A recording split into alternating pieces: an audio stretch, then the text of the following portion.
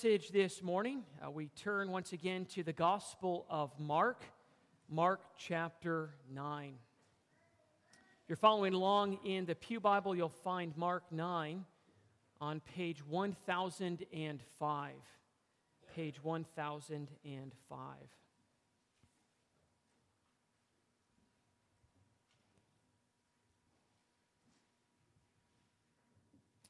Last week we looked really at a verse that connects, or a section that connects with a little bit of what we're going to see this morning, and that is the divide or the fight that took place among the disciples of Jesus. You notice in verses 33 through 37, they were fighting with one another over who was the greatest. And we saw last week, Jesus had to correct them, that it wasn't about themselves, it was about God. We noted that sin makes us all narcissistic. Sin is an inward looking at oneself, serving oneself, when we were created to serve the true and living God. And that's exactly what the gospel is all about, Jesus saving us from ourself and from our self-worship. We're going to pick up a little bit with this now as the disciples kind of have a pride mentality with their own group, but then we get into a section which no doubt many of us, if not all of us, have been familiar with. Jesus is warning about the danger of sin. In fact, we're about to read a very weighty passage which warns us about the eternal consequences of our sin. And so, with that in mind, let's read the very words of our God, beginning at verse 38 of Mark 9. There we read the following. John said to him, "Teacher, we saw someone casting out demons in your name, and we tried to stop him, because he was not following us. But Jesus said, 'Do not stop him, for no one who does a mighty work in my name will be able soon afterward to speak evil of me. For the one who is not against us is for us. For truly I say to you, whoever gives you a cup of water to drink because you belong to Christ will by no means lose his reward.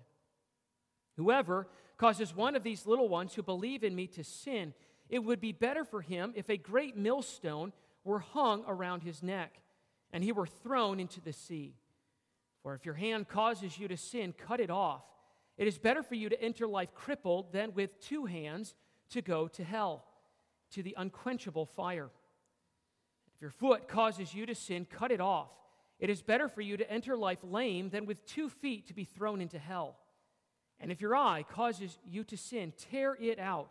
It is better for you to enter the kingdom of God with one eye than with 2 eyes to be thrown into hell, where their worm does not die, and the fire is not quenched. For everyone will be salted with fire. Salt is good, but if salt has lost its saltiness, how will you make it salty again? Have salt in yourselves, and be at peace with one another." And there ends the reading of God's holy word. And as always, we are dependent on God the Holy Spirit now to bless the preached word. Let's pray for the Spirit's blessing. Our great God and our Heavenly Father, this morning we have assembled in your presence to not be addressed by a mere man, not to be spoken to by a fellow sinful man, but to be spoken to by you. Father, it is your word that our souls need. It is your word that our hearts stand in need of this morning. So, Father, bless us now as you've promised to do. Bless us with the presence of your Spirit, that he would bless him who speaks. Father, we pray that the words spoken now would not be his own, but would be the words that you would have spoken from your word. Father, we pray especially as we're about to deal with a very weighty passage. Father, we pray that we would not approach the topic of hell glibly. But Father, we pray that you would also help us approach this topic now with faith and reverence and fear. So to that end, Father, bless us now in these moments that we have under your word. We ask all of this in Christ's name alone. Amen. Well, I've heard from military people, or from those who've served in the military, or those who plan wars and those who have to fight in wars, that one of the most difficult part of warfare is having to distinguish between friend and foe. And I suppose that's kind of common sense, isn't it? Even as you sit here, you likely have not fought in a war, but that makes sense. When you take a gun in hand, or when you have weapons in hand and you are to go against an army, you have to, in a moment's notice, discern whether that person on the other end of the field is a friend or a foe. In fact, I believe they call this target discrimination. They train their soldiers well to discriminate between friend and foe because really the victory of the battle hinges on this. For example, if the person on the other end of this field is a friend and you take their life, not only is that a tragic waste of a human life, but also it could compromise the end of the battle. You need to discern who's a friend and an ally with you. But also you need to discern who is an enemy. Because if you let an enemy get too close, if you allow an enemy within the gates, they will kill you and destroy you and your men. Target discrimination is essential in warfare. And I think in many ways that's exactly what Jesus is teaching us this morning about the spiritual battle of the Christian life. We need to have discernment. We need to have target discrimination with how we conduct our life. We need to be able to, in other words, discern who's a friend, who's a fellow believer, who can we have unity and fellowship with, and who and what we must war against with all our life. In this passage, Jesus again is picking up the topic of pride. He's picking up the topic of self-glory, and he's reminding us once again this morning, life is not about you, it's not about me, it's about God's kingdom, it's about God's mission, and therefore, we need to know who's on mission with us and who's on mission against us. Who is our friend and who is our foe? We're reminded this morning that true Christian unity is found throughout the globe this morning. And the warning of the text is that we must never exclude a fellow brother or sister because of pride. But at the same token, Christian unity cannot be found with those who promote sin and wrong doctrine because they are promoting things that are contrary to God's kingdom. We must discern between friend and foe in our Christian life. And ultimately, the reason for all of this is towards the end of the passage, because hell is real, and it could not get any more serious than the topic of eternal judgment. We need to discriminate between friend and foe for that reason. So with that in mind, here's the theme that with God's help, I hope to show you this morning. We learned that true Christian unity is found in serving Christ and killing sin. True Christian unity is found in serving Christ and killing sin. 3 points to get at that. First of all, we need to know unity prescribed. The unity that is prescribed for the Church of Jesus Christ by Christ himself. Secondly, unity prohibited. Where does unity end? Where must we stop the gap with those whom we cannot have unity with? And then thirdly, unity purified. I'll explain more when we get there. That was the most difficult part of the passage this week. But unity purified through a sanctified life. So those 3 points, unity prescribed, unity prohibited, and then unity purified. First of all, note with me now unity prescribed. And in many ways, we could have taken the passage here and we could have talked about it last week. In fact, I thought very hard about it, but for the sake of time, I did not, because the theme here is the same of self-glory. Only in this case, it's self-glory in the group that you're associated with. Notice the situation here in verse 38. John, one of the disciples, said to him, "Teacher, we saw someone casting out demons in your name, and we tried to stop him because he was not following us." Now, likely, Jesus has just been talking about self-glory, self-exaltation, and perhaps John is maybe confessing here a little bit. It's very possible that John's heart was cut a little bit, and he wanted to share what the disciples had just recently done with someone casting out a demon. Whatever the case may be, you notice that John, speaking on behalf of the other disciples, found someone out and about casting out demons in Jesus' name. Now, we need to note a couple of details about this. First of all, you notice that whoever this person was not one of the 12 disciples. He was a believer. You notice that he was casting out demons in Jesus' name. This man had a level of faith. He apparently had followed Jesus enough to see Jesus cast out demons, perhaps witness the disciples do this.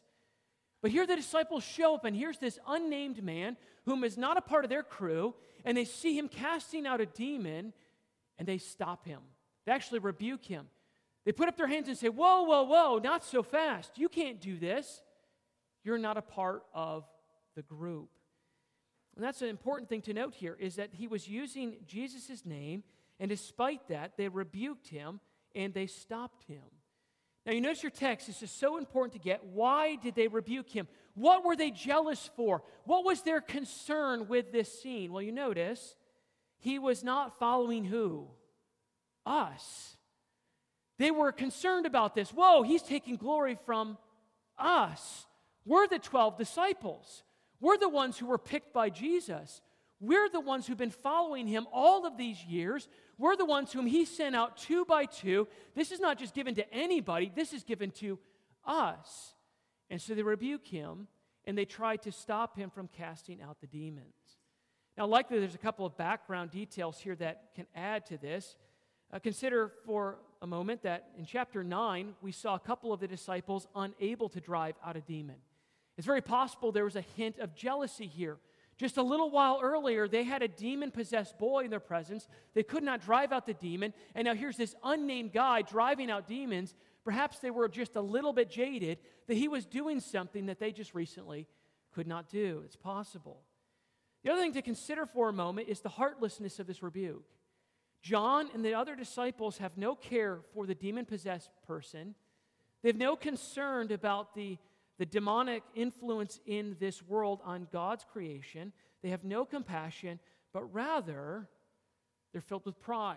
It's about them. It's about their esteem. It's about their closeness with Jesus. It's their self-glory. And again, Jesus has to correct them. Look at verse 39. What does Jesus say to them? But Jesus said, "Do not stop him, for no one who does a mighty work in my name will be able soon afterward to speak evil of me. For the one who is not against us is for us." And notice, Jesus does not commend them. He doesn't just kind of ignore this. No, he stops in a moment and he kind of rebukes the disciples. No, you did wrong there. Do not stop this person because he is doing it in my name. Do not stop this person because he has seen my power in him. Do not stop this person because at this time in history, demonic possession in my name is being driven out. He who is not against us is for us. What's the point? Jesus says it's not about you and your association. It's not about your identity as a disciple. It's about me. It's about my kingdom. It's about my mission and my purpose that I have come to do. Jesus is reminding them that he has come in order to drive out the remainder of Satan, to drive them out and to go to the cross. Now, a couple of details here. The reason, Jesus says, is one who is trusting Christ enough, who does this, will not so easily walk away. Jesus says this because the man is demonstrating a level of faith, and Jesus is saying that faith will grow. Allow him to continue to do this. And whoever's not against us is for us. We have unity with him, and therefore we are to join with him. Again, the point is this. It's not about you as a group. It's not about your pride in being the 12 disciples. It's about my kingdom. It's about those who have joined with us in unity in the kingdom of Christ that I have come. Christ has come to save the lost. He's come to defeat the kingdom of Satan on the cross. And those who are with him, whether they're part of the disciples or not, we have unity with. The point is, the disciples have more concern about their pride and image than the kingdom of God. So Jesus rebukes them. And again, look at verse 41 as Jesus puts a finer edge on this. He says, "For truly I say to you, whoever gives you a cup of water to drink because you belong to Christ will by no means lose his reward." In other words, Jesus is saying, going on from here on out, things are going to change. The church is going to expand, and this is what I want to tell you. You're going to have unity with others. You're going to have unity with others. And listen, if someone gives you a cup of water because you belong to me and they also belong to me, they will by no means lose the reward of which they've earned through me or gained from me, that is eternal life. In other words, what is Jesus saying? Have unity with fellow brothers and sisters in Jesus Christ. Part of the imagery here is of a servant bringing a cup of water to a guest.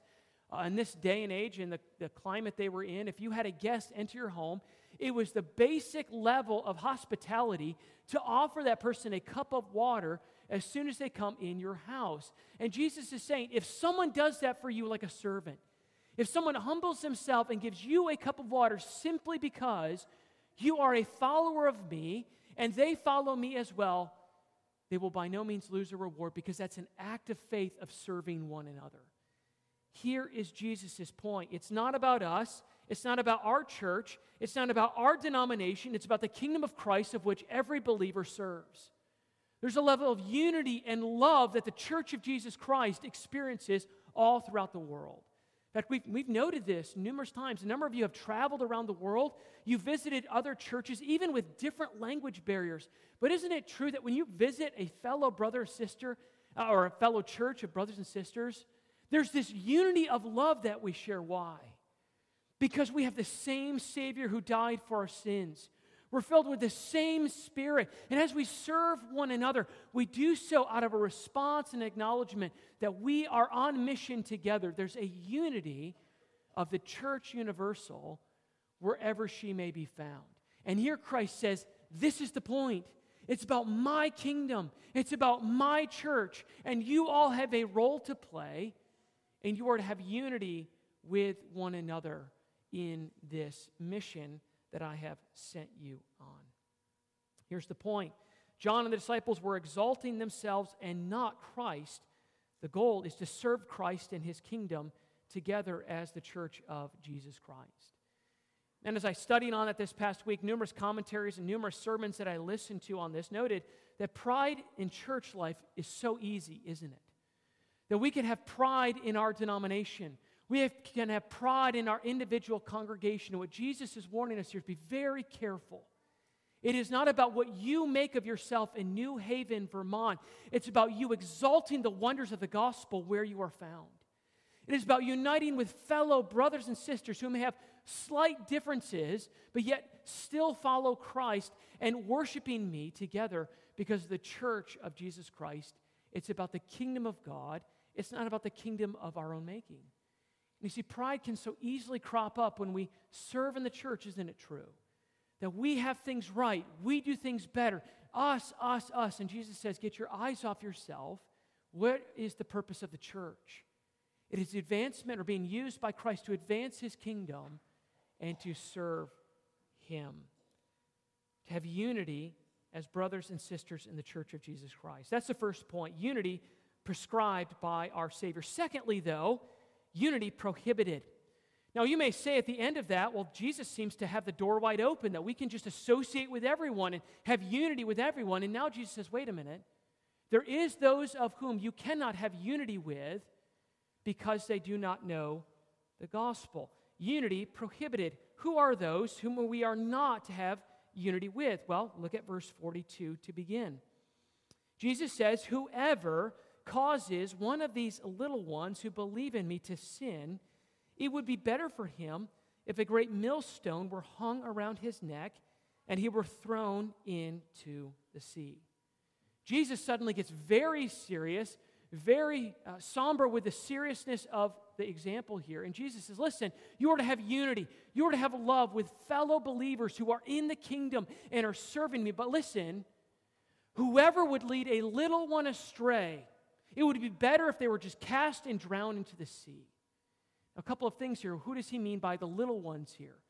Well, he likely refers to the child that we saw last week that he took by himself and carried it or picked up and put in his lap. It's the imagery of a little one, but the imagery here is of someone who's weak in faith, someone who's a baby believer, someone who's just starting out and does not have all the discernment as an experienced believer. And here Jesus says, listen, if anyone who claims my name, if any teacher in the church would teach a false doctrine or teach a permissiveness to sin that would lead this new Christian to walk into a life of sin, listen to me, if someone were to do that, the outcome would be better for them, rather to do that than have a millstone tied around his neck and to be cast into the deepest sea.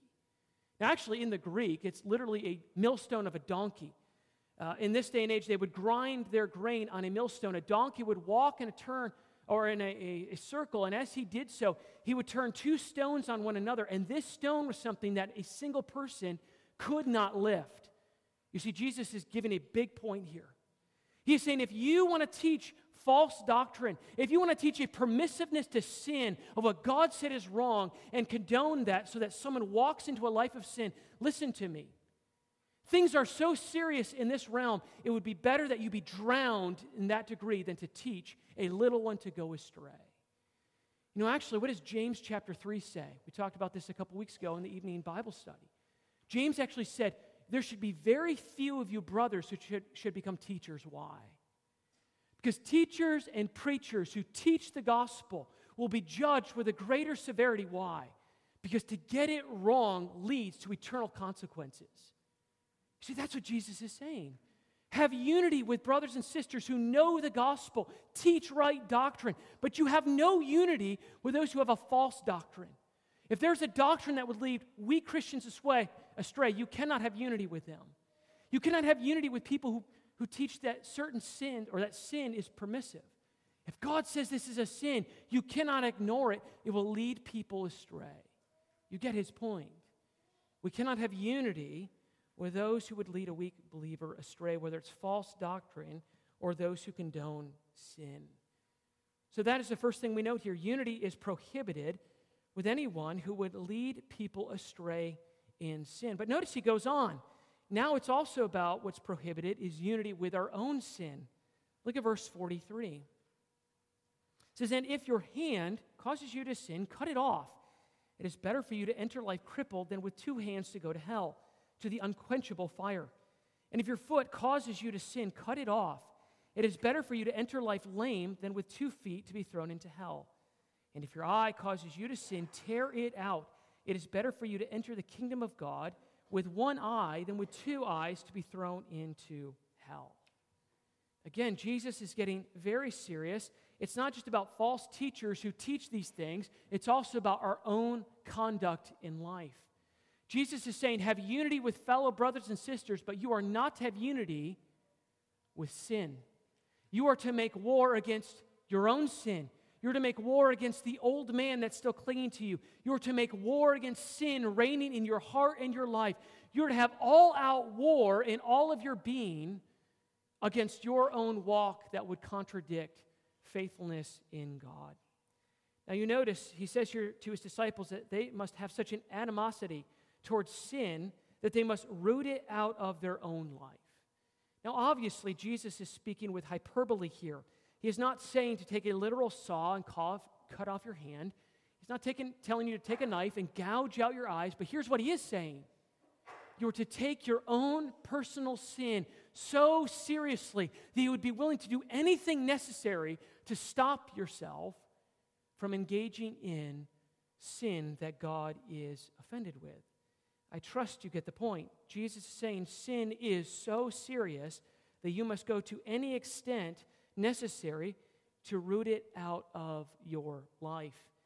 Sin with hands and with feet and eyes. The imagery here is sin that's in the heart, that's acted out in our life.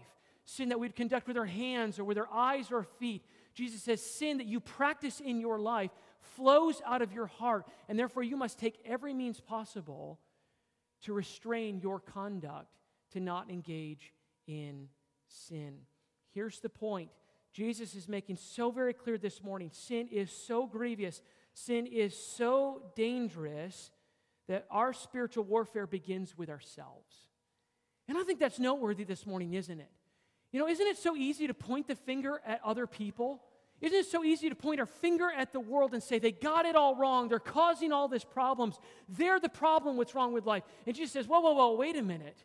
Yeah, we can address sin in the world. Yes, we can do that, but we need to have a proper angle on that. But listen, have you pointed the finger at yourself first? Before you cast yourself, or before you look at the sin of those in the world, are you first looking at the sin in your own life? Remember what Jesus says, before you take the log out of your brother's eye, or before you deal with the speck in your brother's eye, what must you do first? You need to take the log out of your own eye, right? You must not be a hypocrite. Once you get the log out of your own eye, then you must deal with the sin in your brother's eye. We must not ignore sin in one another's lives, but you must deal with your own sin before you correct a brother in their sin. Again, here's Jesus' point. Take sin this seriously. And the other thing to note here about why this is prohibited, notice the language here of the consequence of sin. Now, before I get into this, I just want to make a note. When I was in seminary, I had a seminary professor who warned us. He said, don't you ever preach a sermon, men. Don't ever talk about hell glibly. He said, don't ever talk about hell in a way that you almost are casual about it. Listen, whenever you are teaching about hell, make sure the tone is appropriate because we're talking about something that's of eternal significance here. These are the very words of our Savior. What does Jesus say are the consequences of living a life of sin?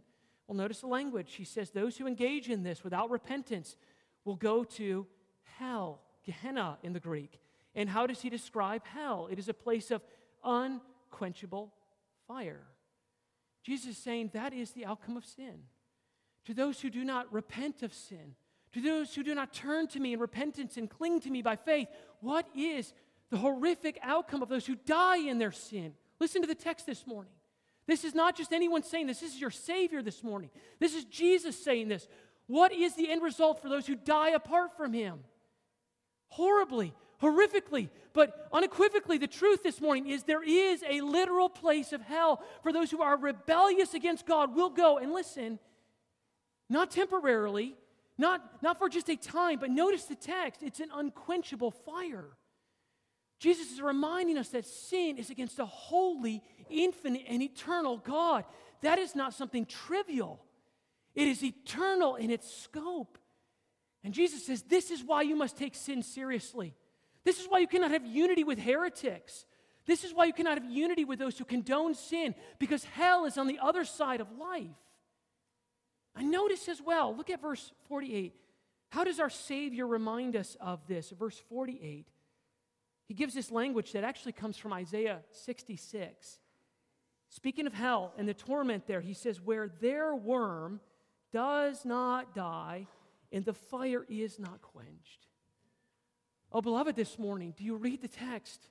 Jesus is telling us, yes, sin is that grave. Sin results in eternal condemnation of where those who go there, who reject the offer of grace, who are living in rebellion to God without repentance. It's eternal, unending torment in the justice of God. You know, I've heard some people say that hell is the absence of God. That's not true. Hell is the presence of God. It's the presence of His wrath, you see. And you see, listen, this is what our Savior is telling us this morning. You know, many people, and I understand it, preaching about hell is one of the worst sermons, or one of the sermons I do not like to preach on. And there are many pastors, there's many people who want to excuse this and try to underplay this, but we do people no good if we do not be honest. We're not honest with what Christ says. Hell is real, and God sends people there who are not repentant of their sins. This morning, we are reminded with the weighty reality that sin brings about an eternal guilt. Sin brings about an eternal judgment for soul and body. We are reminded this morning there is a place where people will go for all eternity to bear the just penalty for their sin against a holy God. This morning, here's the point. We cannot have unity with false doctrine. We cannot have unity with those who condone sin because hell is real. And we must take it that seriously. We must not compromise on sin. We must not compromise for the sake of getting along just to go along, or go along rather to get along. We must love people enough to tell them what Jesus tells them, to repent and to believe. And even more than that, part of the context going on here is conducting ourselves as disciples, as witnesses. Part of the reason we're called to root out sin in our own life is because little believers are watching us. You kind of see the point here. What Jesus is saying is not only is it better to be cast into the sea with a millstone if you teach something wrong, but if you live something wrong, if you live like a hypocrite before little ones and you lead them astray by how you're living in unrepentance, be warned. To live and not restrain your life, to live like a hypocrite in the presence of other believers, weak believers, and to lead them astray by joining with your own unrepentant sin is a serious consequence. We're reminded that to live a life of hypocrisy before others can lead them astray. Here's the point this morning. Hell is real, and we are to take it with all the seriousness that Jesus warns us about. But then finally, thirdly, we have one more section to deal with, and this is the most confusing section. Thirdly, Jesus ends by describing unity purified. Unity purified. He has two statements here about salt and fire in light of what he just said about hell. First of all, notice purified through salted fire. Look at verse 49. Jesus says, "For everyone will be salted with fire."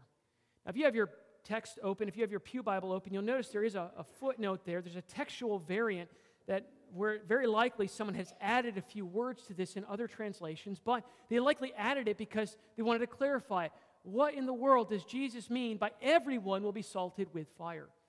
Now, if you have a study Bible, no doubt there's a large note there, as there should be, because there's a number of things to note here. It's a very bizarre passage, but almost certainly the first thing we can note here is Jesus is making an allusion to Leviticus 2, verse 14. In Leviticus, in there, God is prescribing through Moses how you're to offer numerous sacrifices. And in chapter 2, God actually says, when you bring this type of sacrifice, you're to salt it with fire. And in that context, the salt represents the eternal covenant, the preserving covenant that will follow that sacrifice.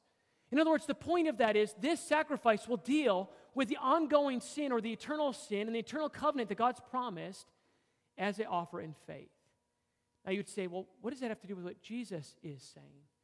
Well, I think what Jesus is saying here is that everyone refers to all faithful disciples.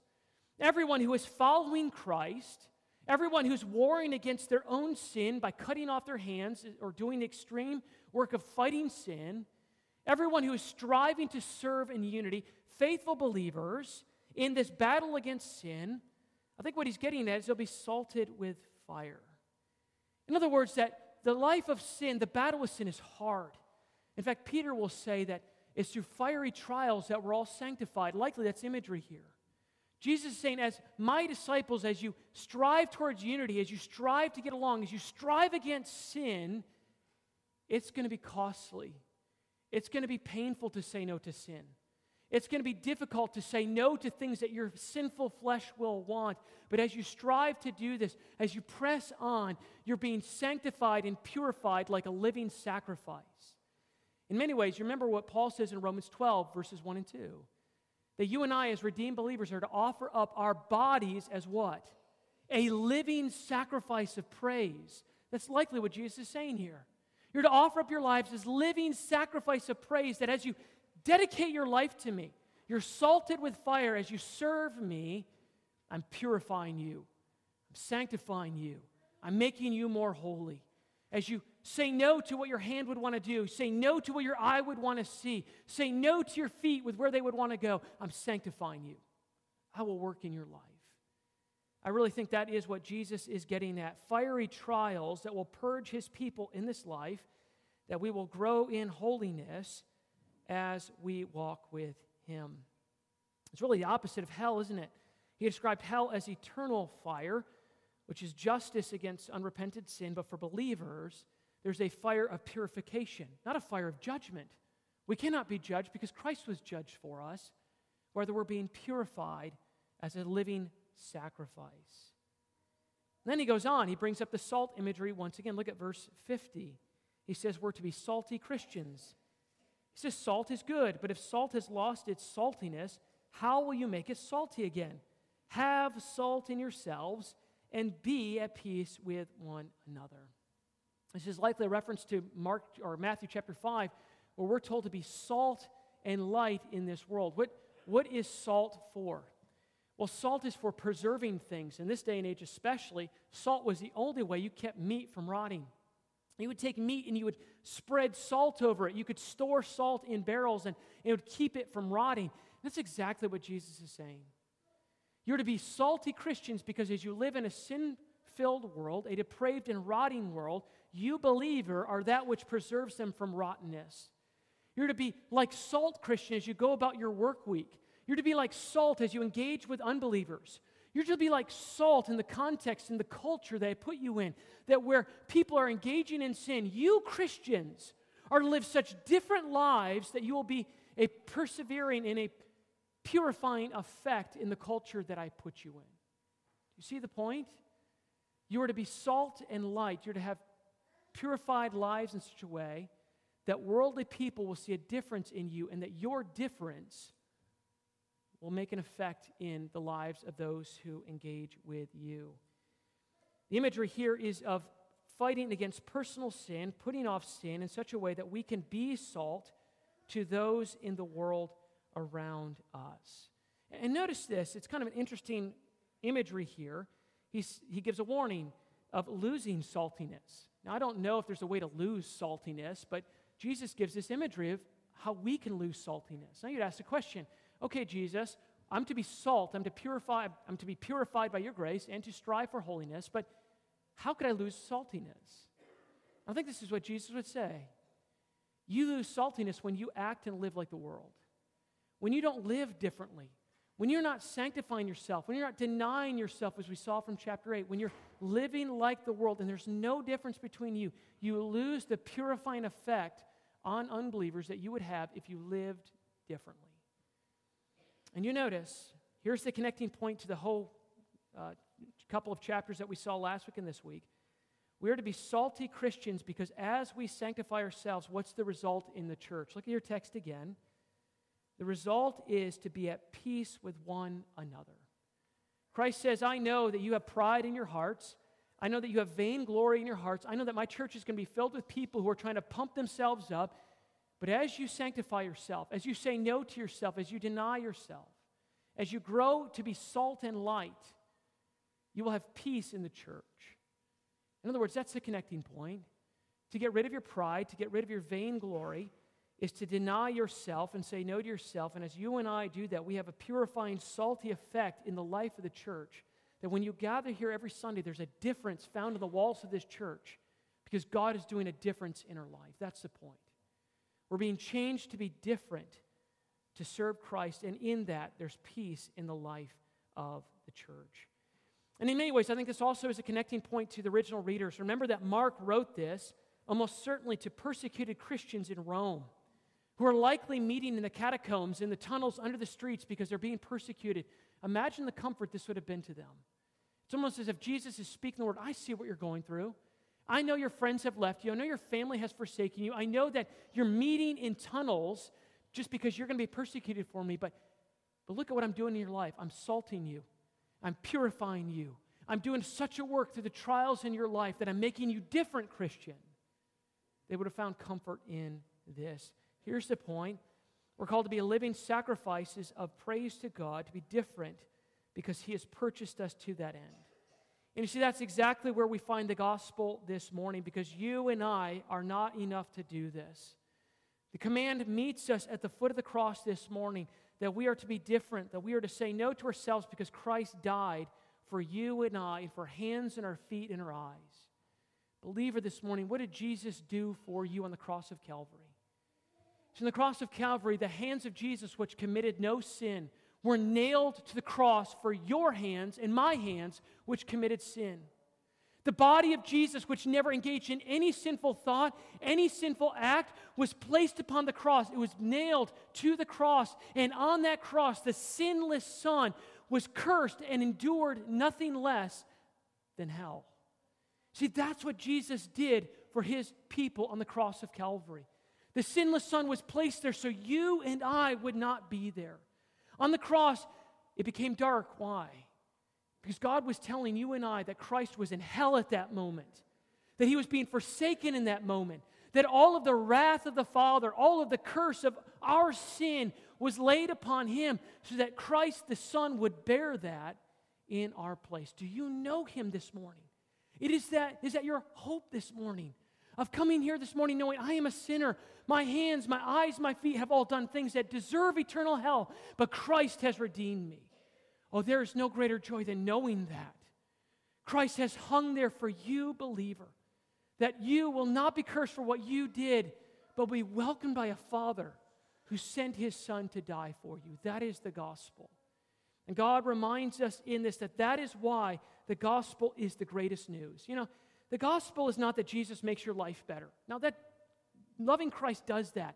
The gospel is that He saved you from hell. You know, if you want to ask one of the reasons why we must never negotiate on how bold we are and clear we are in hell, it's because the gospel is at stake.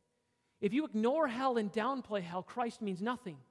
But when you understand it's eternal condemnation that He saved you from, oh, He is the greatest treasure of your life.